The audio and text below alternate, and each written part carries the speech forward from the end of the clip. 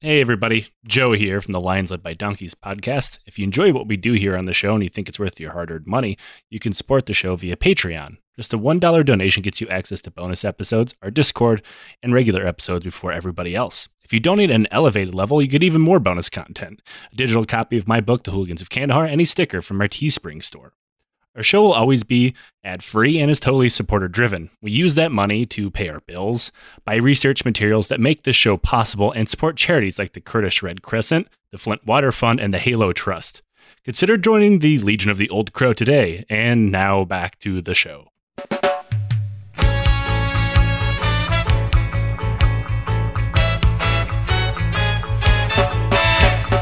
Buffalo soldier,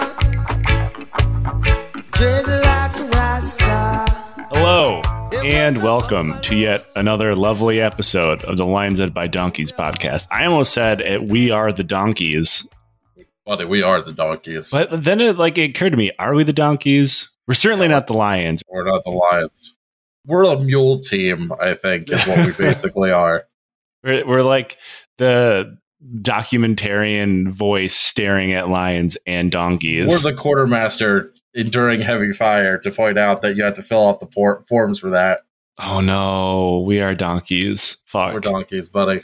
We're the guys from the Zulu War episode, like, nope, sorry, we can't open up the ammo until all the ammo's gone from the next one. It doesn't matter how many of you are getting speared in the face. Yeah, whatever. That's anti-imperialism in action. On the bright side, that means we inadvertently killed redcoats, which is good. I'm not saying I dislike the British people. I'm just saying I hate their army in Africa. Speaking of imperialism, we are on part 3 of our Spanish-American War, and this is the final episode. It's unfortunate I didn't get any old-timey marching music for the drops. All I have is an air horn and the Soviet Union's national anthem. Never know you're going to need them. Because that one never runs out. You can use it all the time. There's no communists in this one, though, because we're not quite to that Cuba yet, so I can't use it here, though. When we left you last time, the U.S. and Cuban rebel forces were tightening their grip around the Spanish-held towns of Santiago and Guantanamo. Not that Guantanamo. Kind of that Guantanamo. It's not quite there yet. Well, the Spaniards were reduced to simply trying to defend wherever they happen to be held up, while also trying not to die of yellow fever and malaria, and failing at all of those things, I should point out. That war is not going especially well. No, the real winner of this war is the mosquito. Yeah. Undefeated. Yeah, it's still winning to this day, putting up dubs on humanity. However, before the U.S. could lay siege or assault Santiago, they had to capture a few surrounding positions, normally elevated positions, one of which would kind of hilariously and incorrectly go down in American military lore. And that is the Battle of San Juan Hill. I'm sure everybody's heard this. This is like the Teddy Roosevelt's triumphant Rough Rider charge up the hill. And good God, could the mythos around this be more wrong? Wow, that's crazy. I can't believe we would have done that. I mean, I understand that battles get turned into propaganda. That of course they do. Happens. Yeah. Every battle we've ever talked about probably has been turned into propaganda for somebody. But normally under that there is some grain of truth. Everybody talks about D-Day, is the big one for World War II. The Battle of Ardennes Forest for World War I. Those battles generally occurred the way we understand them to have occurred. This is not the case. This might as well be fan fiction or an alternative history novel of the story that we are generally told for San Juan Hill. You should buy Joe's book, but you should also buy my Teddy Roosevelt MPreg slash trick too. Yeah, that's right. Oh, yeah. God. Yeah, that's right, Joe. In actuality, the battles around this time should probably, if they're correctly framed, be framed as a heroic victory of the Spanish soldier against overwhelming odds rather than a triumphant victory for the United States military. But we do have to get there first, as always. There were two main targets on July 1st, 1898. The main one was El Caney, or Caney, Sorry, Cubans. You Who probably knows, can't. man? If you're in Cuba, you probably can't legally listen to this anyway. But my bad.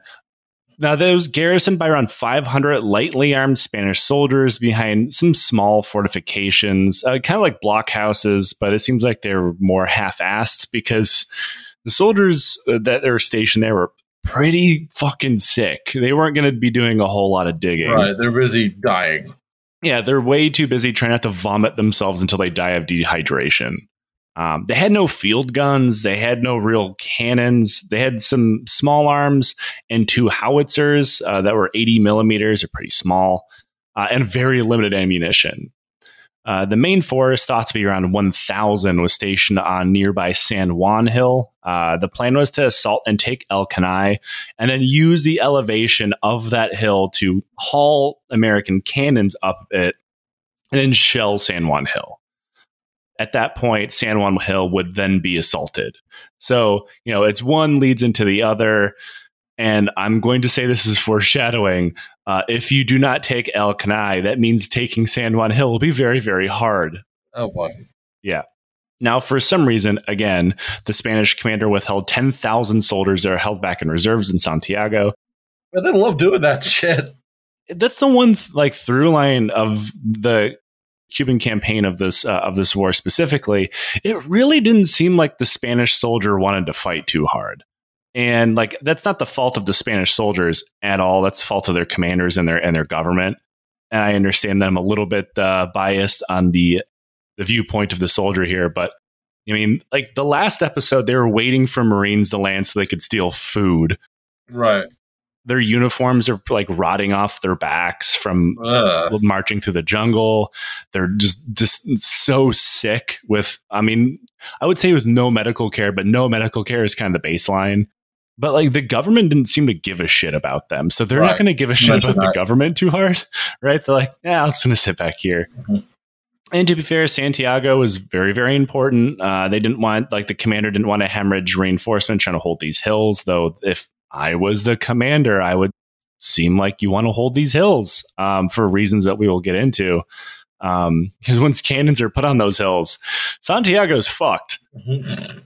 It just says bad thing, take cover. I maybe never went to military academy, but I have figured that out is high ground with cannon on it. Bad.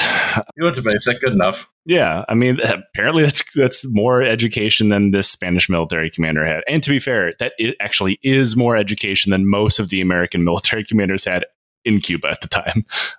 They weren't going to send out any reinforcements from those. So everybody on the hills, San Juan Hill, Kettle Hill, and El Caney are all left out. No relief.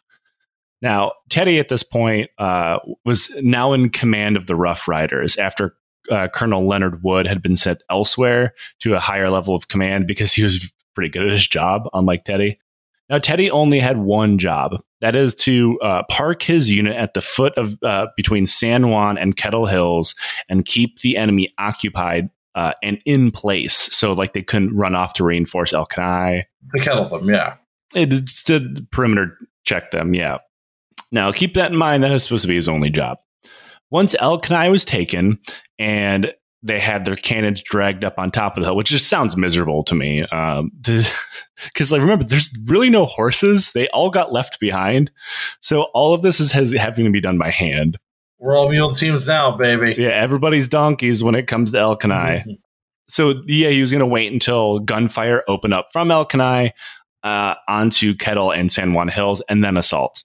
I'm bringing this up continuously because, of course, that does not happen, which, of course, brings us right back to El Caney. Remember, there's only 500 Spaniards dug in kind of on top, most of them half dead from disease, and they would be fighting an enemy that numbered 8,000. Oh, geez. Yeah, under the command of General Henry Lawton. And they were also backed by some Cuban rebels, but not that many. The Cuban rebels seem to be mostly shifted over to the other hills. Lawton was also supported by 4 field guns and a near endless supply of ammo. So if you're a Spaniard on top of El Caney, just kill me, fam. Just retreat. I don't know. The shared zone. You can leave. Yeah. Honestly, it's kind of surprising they didn't. And that's one thing that, despite the Spaniards getting steamrolled throughout the entirety of this war for the most part. They didn't really ever seem to rout. They're like, I guess we just have to sit here and die now. Okay. Mosquitoes, Americans, what's the difference? Yeah, honestly, I'd rather get shot anyway. At this point, it's like I'm choosing between catching a slug in the throat or catching a mosquito and dying a week later. Literally shitting my stomach lining out, right? Yeah, I know, like this game of horrible Russian roulette that we've just invented. I know which one I hope I win. Take me to the execution chamber. I don't care anymore. The execution chamber is just like a badly built shack full of mosquitoes. Oh, yeah, no, fate, worse than death. Now, seeing this force arrayed against them, the Spanish commander, Brigadier General Joaquin Vera del Rey, saw that we might be fucked. Being outnumbered 10-1 and having limited supply of everything other than yellow fever, he knew that he was kind of not in a good position. They hadn't dug in as much as they wanted because they couldn't. And Del Rey, to his credit, knew that if he forced his men to work any harder, they'd probably just start dropping dead. Right. So they had this array of blockhouses, which, like we talked about, I believe in episode 2. But these were pretty well positioned. There was more than one for one fact, and 2, all of the gun ports intersected, so they could all support one another. Hey, covering fire! Yeah, it's a thing that you generally don't think about, which is also kind of a revolutionary military tactic every once in a while. It's like, of course, all of these fighting positions should be able to support one another. And then, like, it's 1898, and someone's like, I have an idea. Guys, I have an idea. And like I said, it sounds incredibly simple, but it's also very, very devastating and really hard to assault. He requested reinforcements from Santiago, which were denied, like I said. And then because he was born in Ibiza, he got ready to party. I didn't even have to make that one up. He really was born in Ibiza.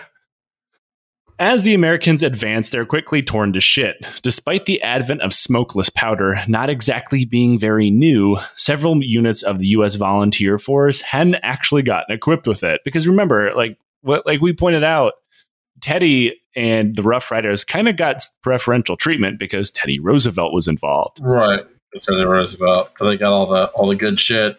Everyone else just got butt fucked. They got hand-me-downs. And like the further you went down the line, especially if you happened to be black, the worse your equipment got. So this was the 2nd Massachusetts Volunteer and Infantry, and they were given the old weapon, not the Krag Jorgensen, but the weapon that the military got before then, which still used black powder. So every time they opened fire, it was just like, oh, look, there they are. Oh, hey, guys. Yeah, it was a giant black spotlight on their position. And every time they opened fire, an eyewitness said, quote, the Americans received such a shower of bullets it seemed at one time as if the company must be wiped out of existence. So they ran. Stop being racist. Yeah, they ran real fast because every Spanish gun was like, hey, look at those assholes, and opened fire on them. It was also later revealed that this unit was largely green, meaning only levied for this, made out of volunteers. I use the word levy incorrectly. We're not conscripted, but like largely only raised for this. Some other volunteer units did have some like veterans in them. This one did not. And only about half of them had ever been trained. Terrific. So this is probably the first time they fired their weapons ever. Good stuff. Now, after realizing that they had sent a unit armed with 45 caliber black powder rifles, Commander William Ludlow realized that maybe we should pull those guys back before we kill them all. Right. Oh, wow, how noble. Yeah, this is why he makes the big bucks. Like, black powder bad. They're all dying. And also they're running. That's something I think we've talked about before in the past, but like seeing a unit run for their life is incredibly demoralizing for people who aren't there. That sounds demoralizing. Even though some units haven't been committed to battle, they're seeing this one unit like break and run drop their weapons and run as fast as they can, like completely unorganized. It's really bad for an army. And then they think to themselves, maybe I too should do that. Yeah, like, I don't want any of that smoke. I'm getting the fuck out of here. That's why most routes start as a trickle and end up as a flood. So when a unit starts breaking, you need to get them the fuck out of there, even though the command, like, Ludlow doesn't give a shit about their safety. I mean, right. Of course he doesn't. He's a general, but he cares about the health of his army. And by health, I mean cohesiveness. Not getting your dicks punched in, right? Yes. That's a technical term. Yeah, that is what they teach you at West Point. Do not get your dick punched in. It is then that the Americans figured out that their fire support was also equally fucked. As Lawton ordered his cannons into action, he realized that the single battery of field guns that he brought with him also used black powder. Hey. This meant on top of them being very slow to fire on top of their new counterparts. Like we've talked about the Krupp gun. Like the easiest way to compare that is like breech loading World War I artillery that could rapid fire. It was like revolutionary because you could fire it so quickly. Right. Though the Krupp guns are kind of like that. And that's what the Spanish have. Gotcha. Oh, dear.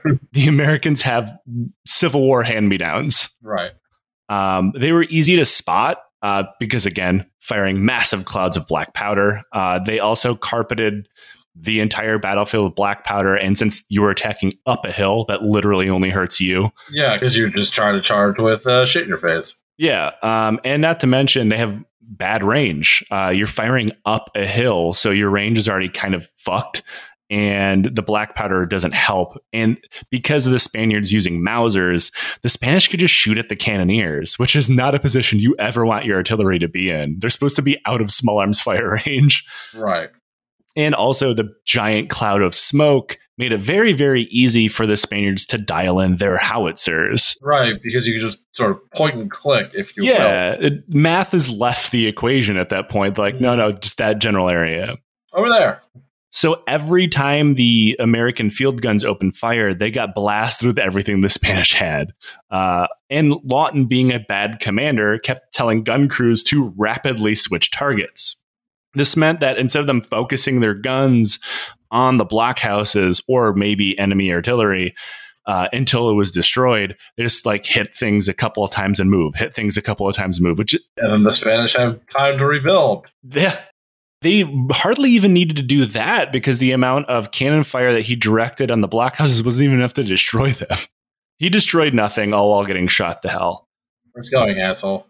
And if to make a bad situation worse, Lawton decided that the best way to do this would be to just constantly order frontal assaults against the Spanish positions. Human wave attacks are famously known for working good. That's right. And I mean, when you have 8,000 soldiers against 500, you probably don't assume it's going to take very many. But Right. It turns out the Spanish were ready to fight.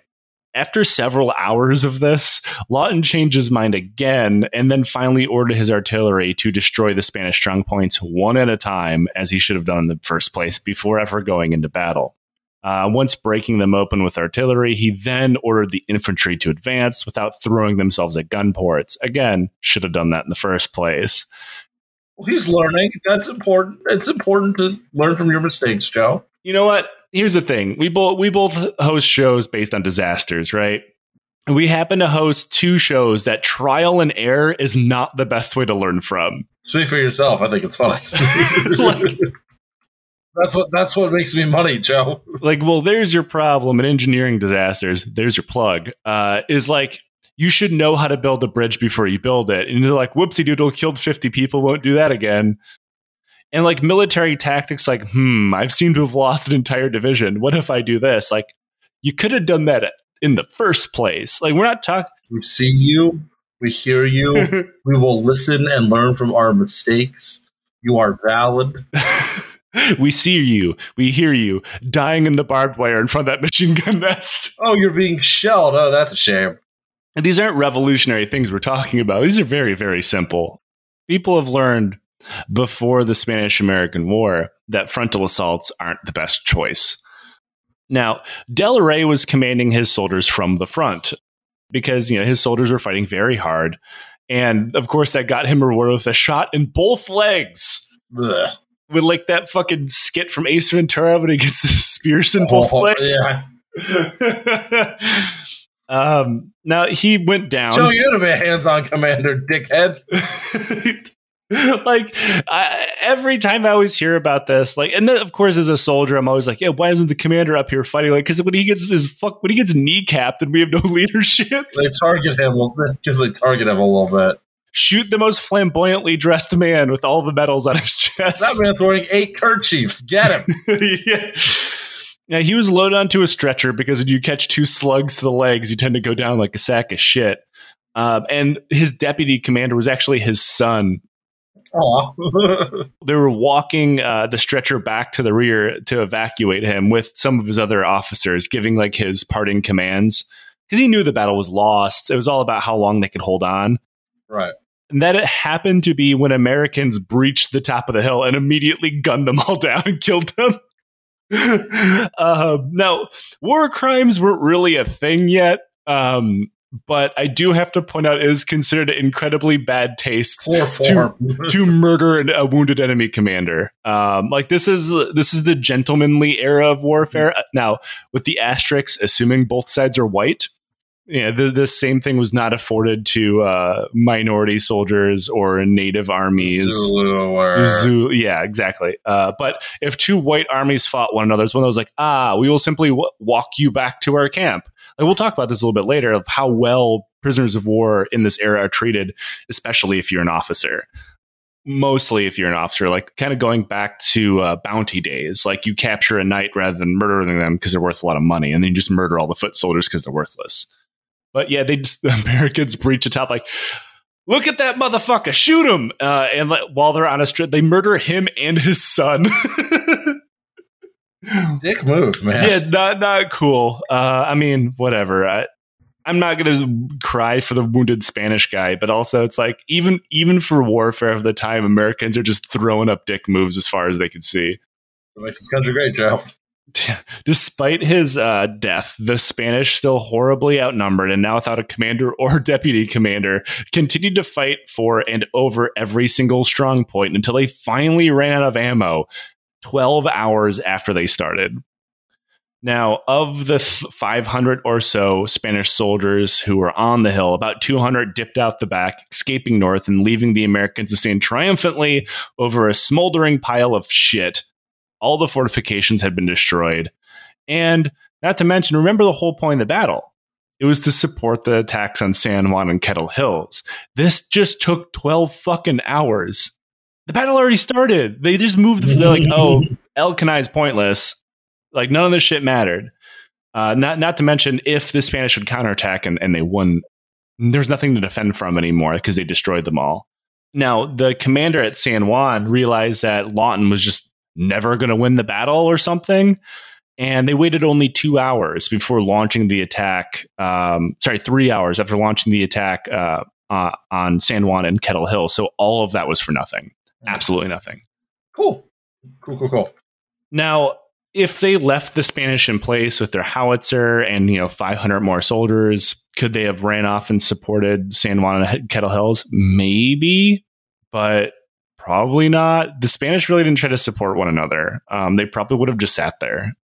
That seems to be more of what they were about. Not to mention force marching their soldiers in their condition that distance to like flank the Americans seems very unrealistic. They probably would have just dropped dead. You don't have to exert yourself too hard if you're just sitting in a hole shooting at a guy in a blue jacket as he runs by. However, Diarrhea City, Yeah, I mean, just what you do is you pop a squat, just keep your pants down, and just constantly keep the flow of diarrhea going into the dirt as you shoot at the Americans. Thank you, Joe. That's the image I wanted. Hell yeah. New shirt design idea. Thanks, buddy. Now, during the previous 3 hours, while the Battle of Caney was still ongoing, and they were waiting for Lawton to win, the soldiers had moved into position at San Juan and Kettle Hills, assuming at any point they would eventually hear his guns on the top of the neighboring hill and know they were about ready to go ahead. But they didn't. So they just kind of sat around. But since they'd moved up, they were now in the range of Spanish snipers and the occasional bout of heat stroke. In one place that would become known as Hell's Pocket, the Spanish chewed through the command structure of an entire American brigade. Have you ever watched We Were Soldiers? Yeah. You remember the scene where they're all trapped in the bush and they're like, follow me, I'll get us out of here. And every single person stands up and immediately gets murdered. Yep. That happened. So it began with Colonel Charles A. Wyckoff. Wyckoff began heading down a trail, and 30 minutes later, he emerged from the woods and was shot. He died as his staff officers carried him to the rear. Lieutenant Colonel William S. Worth, next in command, assumed leadership, and within 5 minutes, he was also shot. Lieutenant Colonel Emerson Liscombe, again, they just don't name him like they used to, No, they don't. assumed command. Within another 5 minutes, he was shot. Lieutenant Colonel Ezra P. Ewers, fourth in command of the brigade, finally assumed brigade command and managed to keep it this time. This is burning through an entire brigade command structure. All of this by snipers. The San Juan Heights are made of two hills, like I said, Kettle Hill and then San Juan Hill. They were right next to one another. After being shot at for a few hours and doing nothing, American junior commanders began complaining, wondering what the fuck they were doing and demanding they be allowed to attack. Now, I say junior commanders, like this is captain and below, like yelling at generals, like, why the fuck can't we attack? Like, we're just sitting here getting picked off. And honestly, the true hero of this battle, if we're going to pick a hero. Roosevelt. It's Teddy Roosevelt as hell. God, I wish. That would, at least like American history wouldn't be so stupid then. I'm not saying that would make Teddy Roosevelt good. It would just make him not a liar. Fair enough. Now, the true hero of this battle, if we were to pick one from the American side, is actually a guy named Lieutenant Jules Ord. Wow. Man, they really do not name him like they used to. No. His actual full name is much longer than that, and I use the shorter version. Now, Jules Ord asked General Hawkins, remember, a general, he's a lieutenant. He's the lowest ranking officer you can possibly be. Mm-hmm. He walked up to a general who was sitting around hoping Lawton would finally do his job and said, quote, "General, if you will order a charge, I will lead it." Hawkins, remember, a general, responded to the lieutenant saying, quote, "I will not ask for volunteers and I will not give permission and I will not refuse it." Which means, like, you do you, bro. Good luck. Yeah, it's the biggest fucking cop-out I've ever heard in military history. Some real mistakes were made, shit. Like, that is, if you do it, I won't stop you, but if you succeed, I will definitely take credit. Which is exactly what happened. Now, to be fair, Teddy Roosevelt got most of the credit for dumber reasons. When Ord ordered the charge, he was supported by the 10th Cavalry Buffalo Soldiers. These black cavalry troopers were supported by other black infantrymen from the 6th Infantry Regiment. Now, I say cavalry, but remember, everybody's on foot. Right. And their fire support didn't come from cannons. Because remember, El Canai is still going on next door. There is no cannon support here. Just guys being dudes. Just guys vibing out on El Canai.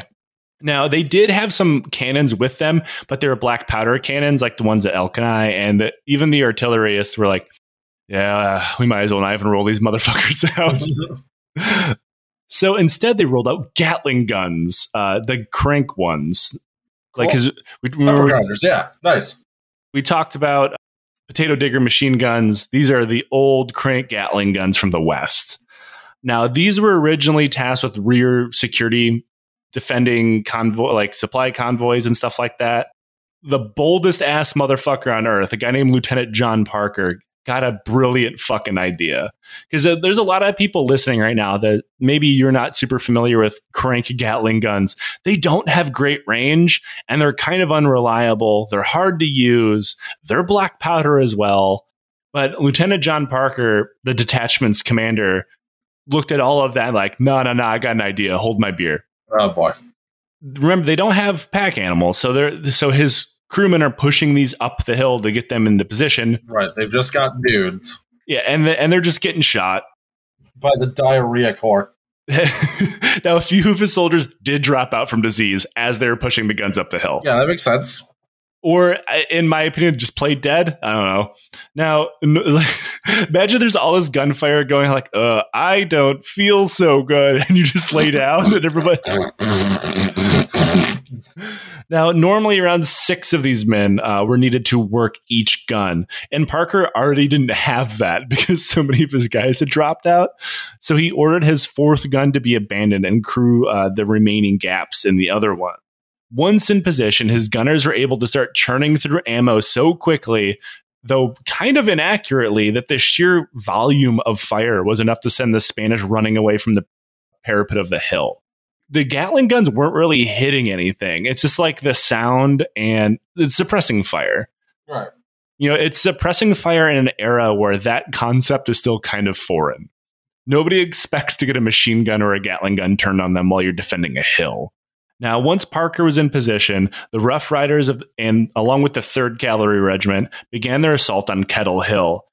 And here's where the Spanish kind of fucked themselves. I think you meant where pregnant Teddy Roosevelt, once again, please buy my slash fic. I hate it so much. I know you do, Joe. That's what I'm here for. Nixon Korea, buddy. It's only Liam. Teddy shouldn't be running up a hill. He's so pregnant. Pregger's Teddy assaulting the hill. Put that on a shirt. Oh, Don't put that on a shirt. Please don't put pregnant Teddy Roosevelt assaulting of San Juan de la shirt. Absolutely nobody will understand that design, which means it's perfect. The guy who came up with the design for the trenches and the dugouts in San Juan and Kettle Hills didn't actually look at the hills. He looked at a map. So when he ordered the lines be dug in, they're actually too far back on the hill, not on the edge of the hill, meaning the soldiers in the lines had to lean out and over the lines to shoot down at Americans, kind of defeating the purpose of the lines in general. So they're like half exposed, or they're just like out in the open? They're almost completely out in the open. They have to stand up and lean all the way over to completely exposing themselves to, rifles and also Lieutenant Parker's Gatling guns, who had been firing the whole time unbroken at 700 rounds a minute. Now, even with this advance up Kettle Hill, it began to slow down and bog down as the Rough Riders and other soldiers and officers began to kind of bunch up, slow down, losing the cohesion of their charge. Also, soldiers began to drop mid-battle from heat stroke and exhaustion. Because remember, they're wearing like cowboy clothes running up through 28 kerchiefs. Yes. Boots with like wool trousers, presumably, because just riddled with disease. Remember, there's not a ton of potable water, so like they're already dehydrated. Even during this battle, the vast majority of casualties are from disease in the middle of battle. Yeah. There was the occasional bullet wound. A lot of Americans got winged in this battle. That is when the Buffalo Soldiers, under the command of, wait for it, John, no nickname given Pershing. He's back, baby. This is where he got his nickname. Fucking was. God damn it, man. His nickname was literally N-word Pershing, which was then downgraded slightly to Blackjack, because even back then saying the N-word as a part of military record was known to be bad. Wasn't there a dog named that at some point? I'm pretty sure. Maybe just the first 3 letters, I want to say. I think it was H.P. Lovecraft's cat. This cat's name was N-word. This is stupid. That's right. Is a cat or a dog? But I know it's H.P. Lovecraft. I sometimes think to myself, why do the terrorists hate us? And then I'm just like, oh, yeah, all right. Yeah. Thankfully, terrorists never racist. Yeah, famously. Famously not racist. No, I do have to say that Pershing is the least bad person in this battle, and we will unfortunately have to hand it to Pershing a little bit later on. I don't want to have to hand it to fucking Pershing, man. I will say, in comparison to Teddy Roosevelt, I will hand it to Pershing, and we'll explain why in a little bit.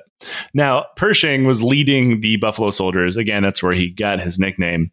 And as they advanced, the Gatling gun fire got too close to them, and some Americans began to panic that the Spanish might actually have some of their own, or maybe some machine guns, but quickly realized that, nope, we're just getting shot by friendly fire.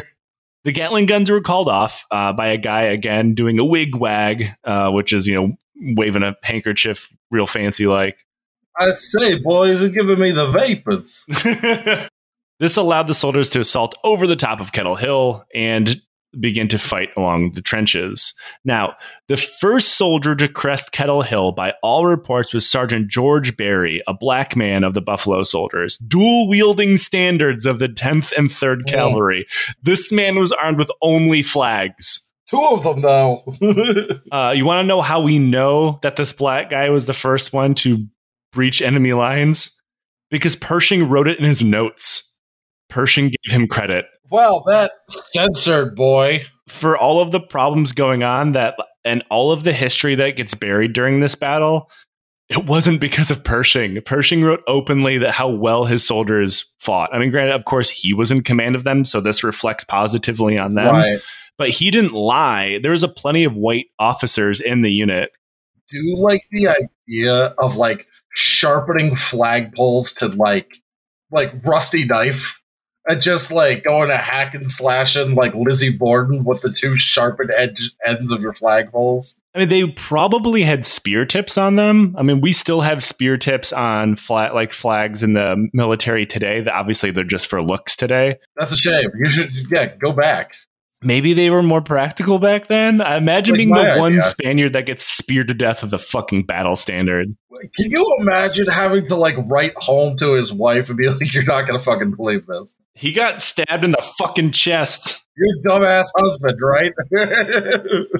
Now, I shouldn't have to point this out to longtime listeners of the show that how whitewashed American history has become. But like, even John N-word Pershing didn't try to cover up the achievements of black soldiers during this battle. Now, the reason why I bring up whitewashing again is because most Americans don't even know there were black soldiers present at the battle, let alone they had been the ones to win it. This revision of history goes so deep that there's a very famous picture of Teddy Roosevelt and his Rough Riders on the hill after capturing it. It's cropped. There's a bigger picture of it that includes a lot of Buffalo soldiers. They crop all of them out. No way. Yep. I mean, I'm not surprised, but I didn't know that.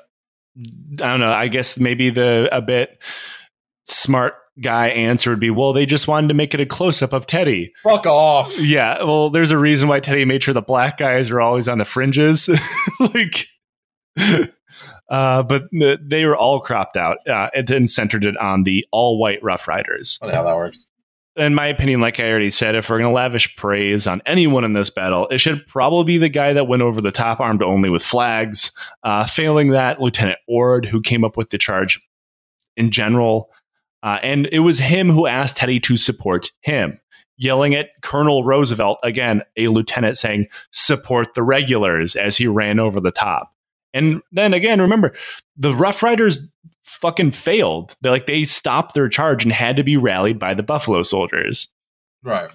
And Lieutenant Ord died in the battle. So, posthumously, he should have gotten something. And he had been shot multiple fucking times and just kept running up the hill. And the Spaniards had to fucking put one in his head like he was a zombie to finally put him down. Oh, Jesus Christ. He was also the first officer over the top of the hill before he went down. So Teddy Roosevelt fucking is the lightweight here, right? Ord was never given shit for his service. And most people think that's because he died on the rolls of an all-black unit. And in a less shocking turn of events, neither were any of his soldiers ever given credit for anything that they did. It was only if you dig deep into U.S. military history, because the military itself didn't censor this. It's all of the dispatches and letters are freely available, because it wasn't uncommon for black units led by white soldiers to accomplish incredible things. The thing that the military always did was award the white guys, but they never buried the unit history. That was all done by Teddy Roosevelt, because the history of this battle and most of the propaganda around this battle was written and directed by Teddy Roosevelt. America's most racist Boy Scout. He wrote his unit's history, which became canon, and cut out everyone else. Ord was recommended for various other awards by his commanders because they knew what he accomplished. They are all quietly rejected. Again, most people believe it's because he was fighting with black men. Teddy's name also came up for awards, which were also rejected for reasons we'll talk about later. Now, the reason why this battle immediately blew up is because Teddy could play the press like a fiddle, and he was a celebrity. People knew who he was. So people continuously, mostly the press and the various battlefield journalists that were there, would not stop talking about him. Not to mention, Teddy loved some Teddy. He would never stop talking about himself. He never spared any line or any expense, making him and his soldiers look like they had won the entire war. But the Army kind of knew what happened, and Teddy was not popular in military command, mostly because he made him look bad. We'll talk about a little bit later. But that was until 2001, when Teddy was given the Medal of Honor for some reason. What? Making him the only president, I bet a dead one, to ever have one. Now, his citation is probably the funniest Medal of Honor citation I have ever read, because it is the most inaccurate one I've ever read. So it says, quote, "For gallantry at the risk above life and above the call of duty, Lieutenant Colonel Theodore Roosevelt distinguished himself in acts of bravery on the 1st of July, 1898 near Santiago de Cuba, Republic of Cuba, while leading a daring charge up San Juan Hill." There's a lot wrong there. For one, Teddy did not charge up San Juan Hill. He charged up Kettle Hill. And remember, he did not lead it. Quote, "Facing the enemy's heavy fire, he displayed extraordinary bravery throughout the charge and was the first to reach the enemy trenches." Did he, though? He was not. We also know this is not true due to the notes of now dead General Pershing, who said the first was his Buffalo soldiers. In short, this must be the only Medal of Honor citation where the main notes of reference is the guy being rewarded the Medal of Honor, even if he was dead in this case. Anyway, fuck Teddy. Moving on. Fuck Teddy. Yeah, on this show, we could pretty much, you could give us any guy from history and we'll find a way to say fuck that guy. I mean, generally, yeah. If you're notable from history, it's probably for bad reasons. But like, imagine any soldier today being rewarded the Medal of Honor and like, citation, dude, trust me, bro. I wrote the book. Like, imagine me getting a reward in military service based on shit that I wrote in the Hooligans of Kandahar. That's pretty much what happened. It would be tight, though. Granted, my book is significantly more accurate than Teddy's. Or what's his name? I mean, they all write books now. But what was the SEAL book? You have to be way more specific. There's so many. Which is the guy that killed Bin Laden, allegedly. Oh, Robert O'Neill. Yeah. There we go. I mean, like, his is inaccurate, but I think the most inaccurate one is American Sniper. Oh, yeah. That one is, like, demonstrably false in a lot of places. Even people, like, his, like, unit commanders, like, no, that never happened. Anyway, don't read it. It's really bad. Chris Kyle. Notable, not great guy. Yeah, not great. As soldiers got to the top of the hill, the Spanish attempted to fight them off with bayonets for a few minutes before deciding this hill is not fucking worth it and retreating. At this point, San Juan Hill had not yet been taken. Remember, this is Kettle Hill. And Spanish and American soldiers began exchanging shots across the distance until the 3rd Brigade, whose battered fuckers had gone through seemingly their entire chain of command, had finally been ordered to attack and capture it. Now, at some point during this battle, Teddy ordered his unit to assault between the two hills in order to assist the fighting at San Juan, but did so without orders and so hastily only about half of his unit even knew what was happening. He was caught halfway by General Sumner, who was kind of hanging out there, and yelled at and screamed at and ordered to go back to the fucking hill he was supposed to be on. Now, by this time, even if he had made it to the Battle of San Juan, it was mostly over and he had wasted his time. More than that, he had wasted his men. Remember, they had just charged up Kettle Hill with no supplies and no water. They were also riddled with disease, so they were exhausted. And the second march completely put the rest of his unit out of commission. That's when you're just shitting out of your own mouth.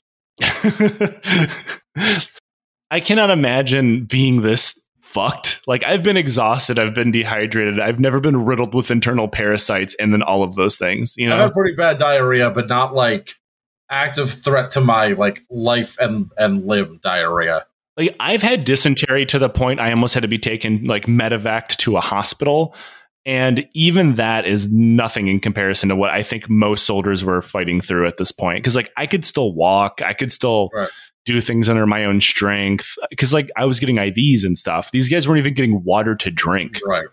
So like, at this point, the Rough Riders like can't fight anymore, at least not for this battle, which would be a real motherfucker if, say, the Spaniards are about ready to counterattack, which they were. Joe, hey, are the Spaniards about ready to counterattack? Now, the Spanish counterattack on San Juan was mostly turned aside, with their main effort being against Kettle. This included 600 soldiers, and it was probably more than enough to win and dislodge the tired soldiers who had just taken it and been preoccupied since with filling the remaining area with their pants is full of shit, or also just dropping from disease, which was still happening. Like, the battle's over, people are still keeling over. Mm-hmm. Not to mention, there's a lot of wounded. Like, a lot of Americans got shot during this battle. Who were pooping out of their mouths at the moment. Poop and vomit coming into your nose, eyes, and ears. Yeah. Yes, thank you, Joe. rapidly your skin cracking open and mosquitoes coming out. And poop coming out. Yeah. Now, Serious military history podcast. this would have been the case if it would not have been for, again, Lieutenant Parker bailing the entire unit out. He ordered 2 of his Gatling guns to be dragged up to the top of the hill, overlooking the advance of any attacking enemy. Imagine the guy doing the dragging. Just like, fuck you, man. Like, we did it. We won. Like, do you want the good news or the bad news? He's dead. Carry Steve. He positioned them on either side. And like one facing Kettle Hill, one facing San Juan, under the command of a sergeant. And they had a right angle to like down the hill. So like on the back side of the hill. As the attackers rushed up the backside of Kettle Hill, they ran directly into a Gatling gun. Ooh. At a range of only 500 meters, that single Gatling gun tore into the Spanish, who assumed the guns had still been down at the foot of the hill because like only a fucking asshole would have dragged them to the top. Well, it turns out Lieutenant Parker was just that kind of asshole. In only a few minutes, only 40 Spanish survivors ran back down the hill after their counterattack had failed. Now, with the famed Battle of San Juan Hill over and taking a look at the numbers, it really shouldn't be respected in American military history as it is. For one, it started with the fuck up at El Caney, which is just a series of badly thought out frontal assaults. Like, we should celebrate Lawton about as much as we celebrate Cadorna. If it wasn't for a lieutenant who decided to wing it with some Gatling guns, there's a good chance that none of this shit even works out. Or if it does, the Americans are fucking savage trying to pull it off. Not to mention the Spanish soldiers, most of them very fresh conscripts, were outnumbered 16-1. And they're pooping out of their mouths. I cannot emphasize that enough. Just drooling and foaming at the mouth with various kinds of disease, and inflicted twice as many casualties on the Americans. Now, throughout this battle, you probably assume there's thousands dead, but there wasn't. Only 144 Americans were dead, but also 1,000 wounded. Not great. No, it's real bad, and that's not counting people who had to like take a knee because they were dying from internal parasites or whatever. Take a knee. Give me 5. I'll be right back in. Can of corn, I'll be right back. This is fine, officer. I'm gonna kill this Spanish, like vomiting. Like, yeah, you go get him, Tiger. Sprinting up the hill, vomit freely flowing out both sides of your mouth. Yes, sir. Just imagine what that looks like if you're like one of the Spaniards who's not dying, surrounded by people who are ill, being ran at by people who are screaming and vomiting everywhere. Like, we've made the worst battlefield on Earth. Didn't we do that at the Battle of Bellewood? Have you ever watched Blue Mountain State? Hell yeah, man. You remember the episode where he injected himself with rabies? Yes. It's that. Everybody has rabies. Now, for the Spaniards, they lost 114 killed and only 350 wounded. Now, the casualties were so lopsided, this actually forced the army to start immediately moving away from the Krag-Jorgensen rifle and towards the 30-06 Springfield, because they were starting to understand they brought some shitty Western pop guns to a European-style war. At the close of these battles, the U.S. had finally gotten into the position that they had wanted. They have the elevated position over the city, and about 2 days after the battles were over, they sent a letter to the Spanish general Arsenio Linares, who was the commander of the garrison within the city, to surrender, or they'd said blowing the hell out of it. Now, Linares was backed by the naval commander, Pascal Savara, who thought he was in a decent position to hold on, at least for a little bit. No. Already then. Now, he figured that he would just have to hold on in Santiago until the 10,000 or so soldiers stationed in Guantanamo City sallied forth out of the siege and relieved them.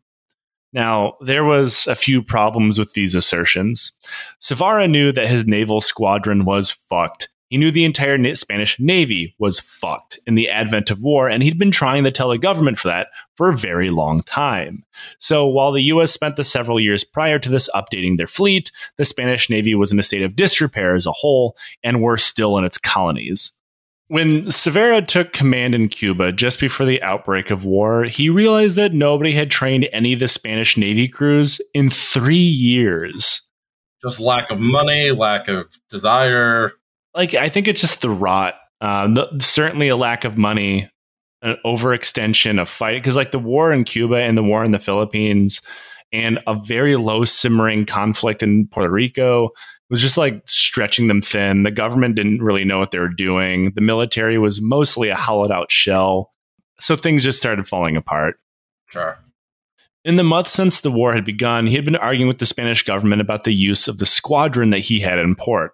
They wanted him to charge out and fight the American blockade, which was making things worse. Like the Spaniards could not resupply Cuba, even if they wanted to, which they didn't have the ability. Right. And while that makes sense on paper, he knew they were never going to succeed, and it was potentially a pointless suicide attack. As the government in Madrid could not tell him what to do, as he fell under the Governor General of Cuba, him telling the government to fuck off was fine for at least the first month, until the heights fell. At which point, Governor General Blanco panicked and ordered him to do it anyway. So he, after telling Blanco it was nice working with him, he got on his boats and led a few light cruisers that he had out of the bay, running directly into a line of American battleships and cruisers. Uh-oh. What happened then? So the Americans signaled alarm at 0930 a.m. Within an hour, at 10:30, the battle was over. Oh, okay. The Spanish fleet was effectively destroyed. Most of the ships had taken some damage and ran aground, with American sailors actually running over to try to save them, in a gesture of old-timey high seas respect. Severa and his officers were taken aboard the USS Iowa. No, not that one. There's more than one. Nope, same one. Nope, there's only one. They just change it out every few years. Just a World War II battleship hanging out in the 1800s, where they officially surrendered, and they were taking his POWs back to Annapolis, the Naval Military Academy, and allowed to just wander around without guards, making friends with their other sea bros until the end of the war. Well, what are they going to do in Annapolis? You know, why imprison them? What are they going to do? Classes, I don't know. Congratulations. You're actually starting at fullback next week, Enrique. Congrats at starting at D4. And that's like one of the unique things, like you see how well they're treated. Is like, no, you can just hang out at the college. It's fine. We should do that again. Just unload Gitmo into Michigan State. I love the idea of like, you know, if you're captured, you do get to attend classes, but like you also have to line up at halfback. Like, we're going to get every last ounce of work out of you, bud. I really like the idea that after all this stuff, like, all right, well, Mr. Severa, the war is over. You have to go back to Spain. Here's your bill. We expect you to pay off your student loans and as quickly as possible. Like, fuck. Now, things only got worse for Linares inside Santiago. His relief column wasn't coming, mostly because their communication lines had been severed by Cuban rebels, and the last order that the garrison commander had given to Guantanamo City was to hold the city at all costs. So they weren't leaving it. Ah, classic. Now, Linares didn't know that part, and he was finally coming to the conclusion that he was all on his own.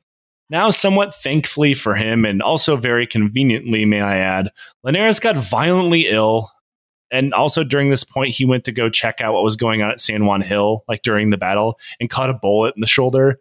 Oh, no, I've been grievously wounded. It hurts so bad.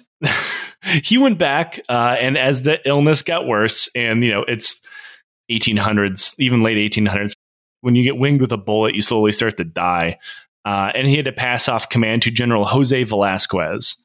Now, Velasquez took command of the situation while the battles on the hills were still wrapping up and sent multiple runners out to Guantanamo City, figuring that Linares must just be wrong about not being able to talk to them.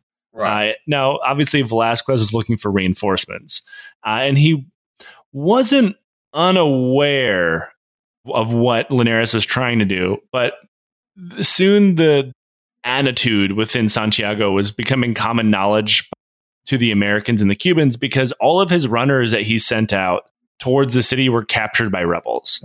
And they had, you know, taken their letters and stuff. Right. But because all of his runners were captured, he was like, I don't understand. Why isn't Guantanamo answering me? Guys? Probably just assuming his buddy was ghosting him or whatever. New garrison, who dis? After the destruction of the Spanish squadron, the Americans realized, like, now we really have Velasquez dead to rights. So they ordered him to surrender, and he refused. Now, this also opened up negotiations. Now, Velasquez is mostly trying to buy time, assuming that at some point Guantanamo would come and save him, or the Spanish would send a new fleet with reinforcements. He was just trying to buy time. Now, one of the things that he offered was, I'll give you the city, but you have to allow me and all of my men to withdraw to go to Guantanamo. And now President McKinley got personally involved at this point, because remember, like, telegraphs exist now. So like their telegrams exist. So news travels much quicker now. So President McKinley is probably more involved in this war than any other war in American history. Like, even things moved slower to Lincoln during the Civil War, and he was in the United States. So he got personally involved and said that any surrender of the city would have to be unconditional. So on July 10th, the American forces began shelling the city only for a couple hours and stopped the next day. And once again, demanded that Velasquez surrender. Probably shocked that they actually shelled the city, it was decided to surrender to save the city from any further bombardment. Like, oh, wow, you guys actually did it. Well, you got us. A week later, the final surrender was negotiated. And this is true. The generals all got together and got drunk. Like, all the Spanish the Spanish officers all got together with the American officers after surrendering the city and got fucked up on whiskey. It's a rich man's war and a poor man's fight, Joe. Now, this pretty much ended the land war in Cuba. While the navies occasionally still shot at one another as the final terms were being worked on, there was also a couple more American attempts to land some supplies west of Havana for Cuban rebels. But the war wasn't technically over. While all of this fighting in Cuba was going on, the U.S. and Spain had been fighting over Puerto Rico. Much like Cuba, Puerto Rico had long been on the menu in regards to American ambitions in the region. Alfred Thayer Mahan wrote almost a decade prior to the war that setting up naval stations on Puerto Rico was the best way to expand American power throughout the Caribbean. So, not to mention all the sugar plantations and other equally shitty reasons. Like, this is not the first time America's like, maybe we should steal that. Right. Though through much of the preparations of the war in Cuba, while talking to Cuban revolutionaries fully on the fuck Spain train, they also managed to infiltrate the island with spies and found some pretty useful intel on the Spanish military force back on the island. Though the spying effort was much dumber than you think. This isn't Cold War levels of spying here, but it also somehow worked. And this is honestly one of my favorite stories of military spying in human history. Edwin Emerson went down to Puerto Rico pretending to be a German journalist and went to the German consul on the island, asking for any other Germans who had lived there that he might be able to interview for a story. The consul gave him a name of a family, the Reichel family, and said, yeah, go talk to him. He then went to the village where the family lived and ran to their 14-year-old son. He then asked the 14-year-old if he had a map of the island, and the kid did, but it was too big for Emerson to take back with him. But the kid was very, very nice and told him that he could just draw him a smaller one because he had memorized it. This included various Spanish forts and harbors and fortifications that had just been part of the island. If you're a child, like, oh no, it's just like the big black house that I like. He drew all of this in detail, gave it to Emerson, and Emerson took this map straight to General Nelson Miles, who used it to plan future military missions and landings. So, yeah. Thanks, kid. Amphibious landings, so easy a 14-year-old can plan them on accident. Don't ask us how the Battle of Gallipoli went. Yeah, they needed more 14-year-olds, obviously. It turns out a 14-year-old significantly smarter than Winston Churchill, in case anybody needed more evidence of that. Now, a strange side note to that story, that 14-year-old named Rudolph Guillermo Refkol ended up becoming an officer in the U.S. Army and fought in World War I. And his brother ended up becoming the first Puerto Rican to go to the Naval Academy. Wow. So I'm just saying that maybe they were in on the whole thing. I'm kidding. Or am I? He was 14, yeah. Now, meanwhile, Dr. Julio Hanna, who is one of the Puerto Rican leaders of the Cuban Revolutionary Party, also asked that the U.S. include Puerto Rico on whatever plans they had for Cuba in regards to kicking out the Spanish, not the all of the other parts that we had plans for Cuba. The imperialism, right. Yeah. Now, on the outbreak of war in April, the island was put under martial law. The Spanish, for some reason, didn't quite fully understand the scope of American ambitions and sent most of their military assets that were stationed in Puerto Rico to Cuba. That meant the military campaign of Puerto Rico was almost over as soon as it began. This was mostly naval battles limited to bombardments of oceanside towns and forts. At one point, the U.S. squadron under the command of Rear Admiral William Sampson rolled into the port of San Juan, Puerto Rico, expecting to find like a Spanish squadron there. He actually expected to find Cervera's squadron, which we now know was sent down to Santiago, Cuba. So instead of, turning around and leaving, Sampson remembered that nobody had trained the crew in a while. So he parked it in the port and just ordered them to like train gunnery skills by blowing up various buildings in the city before leaving. Which is certainly on the job training. You see that orphanage? Blast it. Oh God. Thankfully they mostly targeted Spanish like military buildings, but like since they were training, they missed a fair amount of those shots. It just blew up random shit. Yeah. Someone's orphanage got blown up. Yeah. But after the land war in Cuba was over, the president ordered the land invasion of Puerto Rico. The first American invasion was welcomed by civilians, but confronted by local militia. Despite numbering fewer than 10 guys and facing 1,300 Marines and soldiers armed with machine guns and naval support, the 10 guys attempted a counterattack. It did not go well. Oh, bless them. Bless their fucking hearts.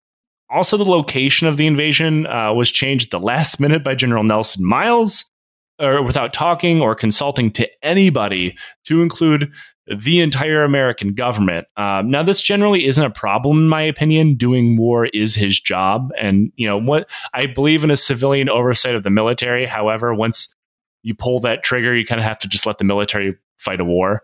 Mm-hmm. But this is a kind of a funny situation because the Secretary of War, Russell Alger, only found out where his army was when he read the newspaper the next day. He's like, oh, they invaded? Fuck, okay. The invasion ended up going incredibly well, probably a bit too well for this exact reason. Miles changed the invasion route for his soldiers to land in the south of the island and advance west. This also happened to accidentally be the parts of the island that had the most hatred towards the Spanish. So there's virtually no resistance. Everybody's like, oh, thank God, they're kicking the Spaniards out. Fuck unfortunately, guys, et cetera. The Americans like, just wait, we got plans, homie. It's worse. Yeah. Or at least just as bad. The Spaniards were certainly worse, but this isn't a competition I want to get in. Nobody wins this. No. U.S. fruit might. That's true. The sugar, Domino Sugar certainly won. Yeah. Well, that didn't mean there weren't some battles. Nearly all of them ended with like 1 or 2 people killed, as the Spanish just didn't have a will to fight, which is funny because, of course, the Spaniards blamed the Puerto Ricans. Despite the fact that the Spaniards had thousands of soldiers stationed in Puerto Rico, and they just were like, I guess the game's up. It was just weird because especially when you hear the words coming out of the Spanish government, like, no, this is part of Spain. This isn't a colony. The Spanish soldiers like, fuck this. I just want to go home. Mm-hmm. Like nobody gave a shit.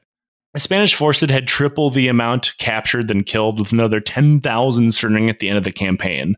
The Spanish blamed their defeat on the native population of Puerto Rico, as racist empires have a tendency to do.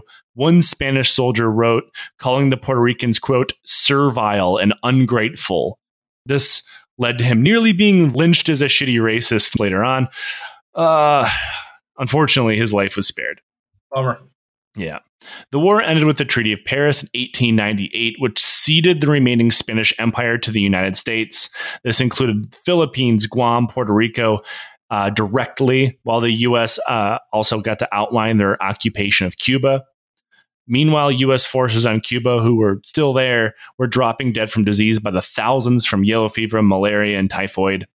Though a small side note here, because of literally the endless amount of test subjects all around him. This is when the first studies were done by General Walter Reed, who the hospital's named after. That confirmed that for the first time, yellow fever was spread by mosquitoes. Crazy how that worked.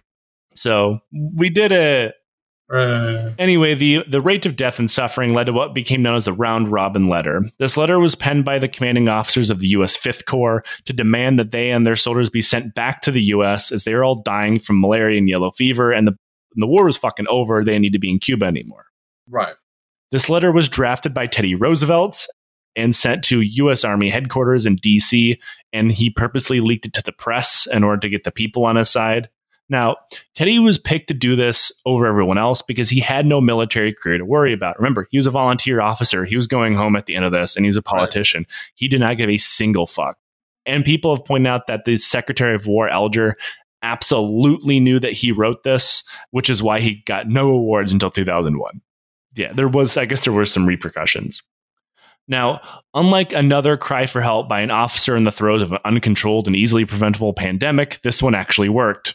The soldiers in Cuba were almost immediately withdrawn, and new occupation soldiers were dropped off on the island instead. The army decided that black soldiers from the South would be much better acclimated for the heat and the diseases of Cuba, which, as weird and racist as that is, it actually kind of worked. God damn it.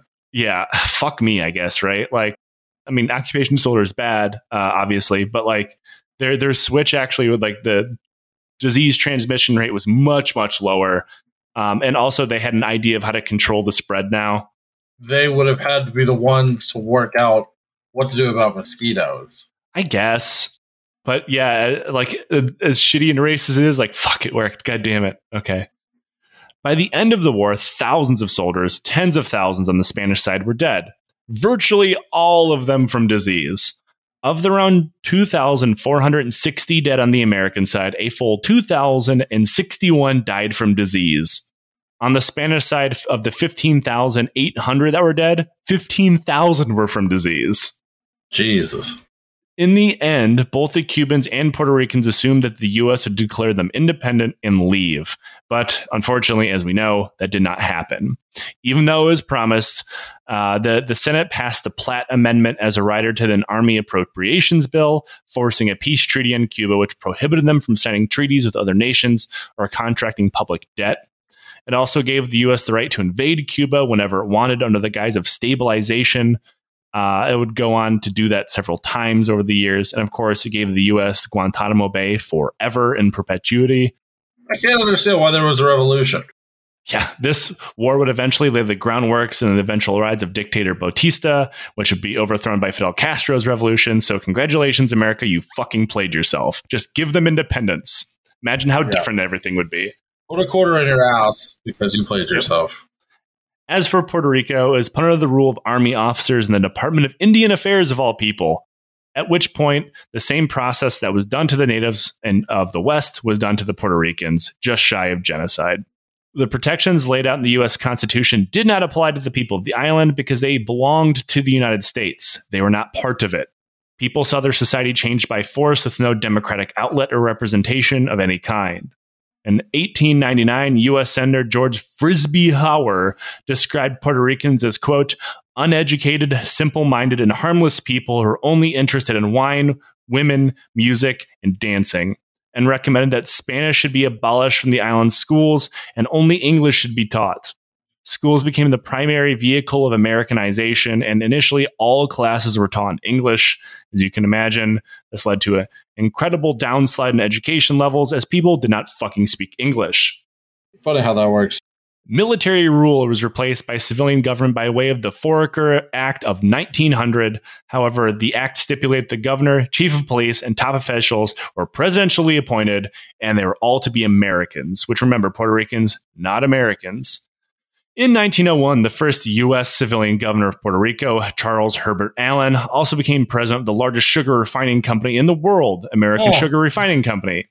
In effect, Charles Allen leveraged his governorship of Puerto Rico into a controlling interest in the entire Puerto Rican economy, and this just continued forever. It wasn't until after World War II that Puerto Rico was allowed to elect its own governor, while still not being a state, which it still isn't. Same for Guam, for that matter. And American Samoa. And American Samoa, and the Marshall Islands, and so on and so forth. Anyway, give Puerto Rico independence. That's the end of the series. Or at the very least, let them determine to do whatever the hell they want. Yes, yeah. That should not be the realm of American decisions to make. Anyway, that is the Spanish-American War. Liam, we do a segment on this podcast called Questions from the Legion, and this one is good. I think this one is the first one that was actually made with you specifically in mind. Thank you. If you'd like to ask a question from the Legion, donate to the show, ask us a question. Give us your money. Give us your money. Through Discord, through Patreon. shove it into a bottle, fire it out of a cannon up a hill towards a Spaniard, and we will answer it on the show. This one is, what building in the world do you think makes the best supervillain fortress?